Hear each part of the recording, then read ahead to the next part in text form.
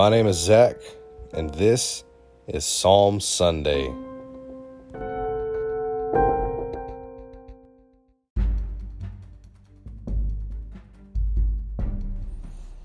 Why do the nations rage, and the peoples plot in vain?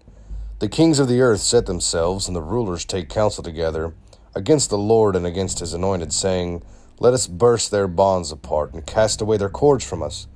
He who sits in the heavens laughs, the Lord holds them in derision.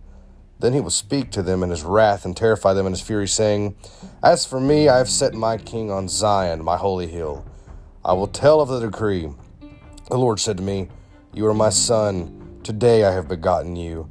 Ask of me, and I will make the nations your heritage, and the ends of the earth your possession. You shall break them with a rod of iron, and dash them in pieces like a potter's vessel. Now therefore, O king, be wise. Be warned, O rulers of the earth. Serve the Lord with fear, and rejoice with trembling. Kiss the Son, lest he be angry and you perish in the way. For this wrath is quickly kindled. Blessed are all who take refuge in him.